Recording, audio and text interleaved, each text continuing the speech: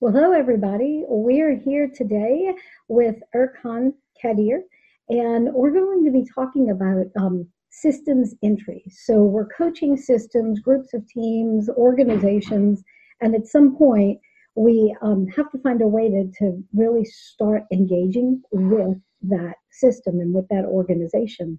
So, the things we're going to talk about today is that a competency, which says that the coach effectively creates a system agreement with that system, and that agreement enables the system to clarify how it's going to work together and how it's going to have healthy conflict.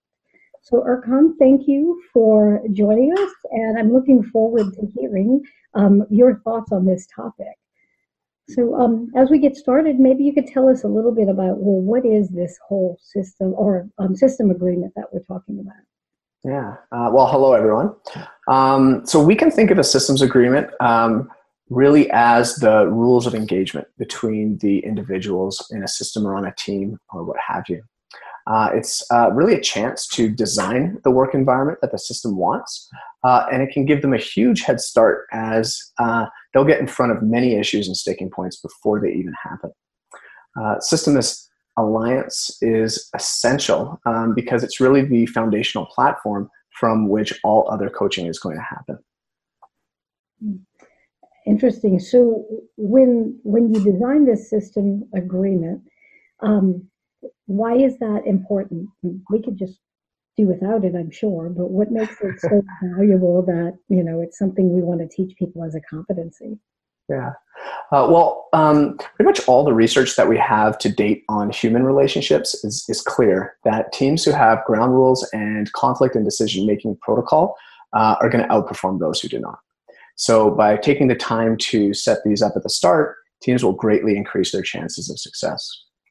It also is a great tool for accountability because it becomes a lot easier for a team or a system to hold each other accountable when we can just point at the wall and say, hey, I thought we agreed to show up on time or whatever. I also really like using them to introduce new members to the team because you've got something that's written down that can help kind of bring them up to speed with the group culture a little bit more quickly. And even though the System Alliance needs to be created before the coaching technically starts, there's actually a lot of powerful coaching and alignment happening at this stage too, as a system is taking the first steps in designing their culture and taking responsibility for it. One thing I'd like to note here though, since you mentioned conflict at the start of this call, is that the System Alliance isn't actually meant to eliminate conflict. We actually want conflict on the team because it leads to all sorts of creativity and innovation. What the Alliance will do, however, is help the team members kind of decide how they want to be when that conflict happens in order to keep it constructive and non-toxic. Yeah, I really like that. So everyone, it sounds like, gets to bring a piece of themselves in. So we can kind of decide today, well, we already know conflict's going to happen because we're all humans. So what happens, what's our response going to be? How are we going to be together when that happens? Awesome. Yeah, exactly. And you mentioned new team members coming in. So when new team members come in, how do you kind of acclimate them and the rest of the team to, we've got this working agreement as a team, and you weren't here when we made it, but jump on in. Great question. So when you've got a new team member, even if it's just one, and whether that's one new team member joining the team or one member leaving the team, you've basically got a whole new team. And I like to use that as an opportunity to recreate the System Alliance, just like you would do from the start. Okay, so then that person's actually involved. They're not just like, here's the rules, live by them. Absolutely. To make a Yeah, I mean, you might use what you've got as a starting point, but definitely you want to recreate the System Alliance with them involved. Awesome. Well, speaking of recreating the System Alliance, maybe you could tell us a little bit about some of the techniques you use to create it in the beginning. Sure.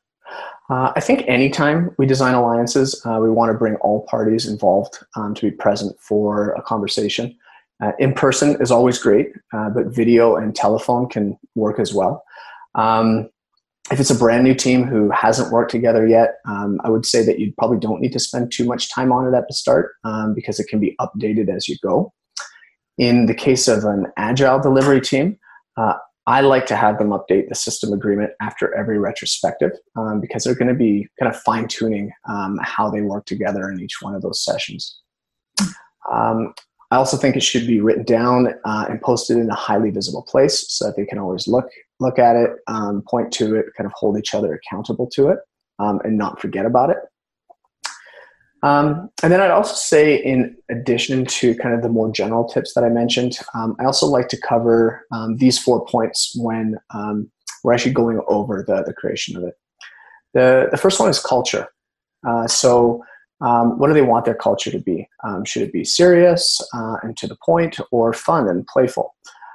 This is really important because when circumstances change, like maybe the project becomes late or somebody isn't pulling the weight, then the culture that they design at the start will hopefully still hold and kind of get them through that period. 2, what do they need to become wildly successful as a team? So is showing up on time important for them, or perhaps communication without blame? 3, we already spoke about conflict. Conflict is necessary, but it can also make a team unproductive. So I'd like to set the teams up with a bit of a safety plan by asking questions like, what are the ground rules around conflict and decision making? How do you guys want to be when conflict does happen? And 4, the System Alliance will be most successful when teams have kind of a shared responsibility and they hold themselves accountable to it. So I'll ask a question like, what can the team count on each person to hold from this System Alliance as you guys move forward? I like that. So I am hearing that the team is, as they're designing this, they're also responsible for it, and it's not the coach or the scrum master's job to be, the system agreement manager. Make sure everybody follows it. No whip necessary. Yeah, that's definitely a role that we want to avoid as coaches. I agree. Awesome. Well, thanks for your input on this. I think this is very helpful and can help the people who are taking this course, as well as me, some of the things that I learned from you, to be able to do this better with my team. So thanks a lot. Thanks for the opportunity.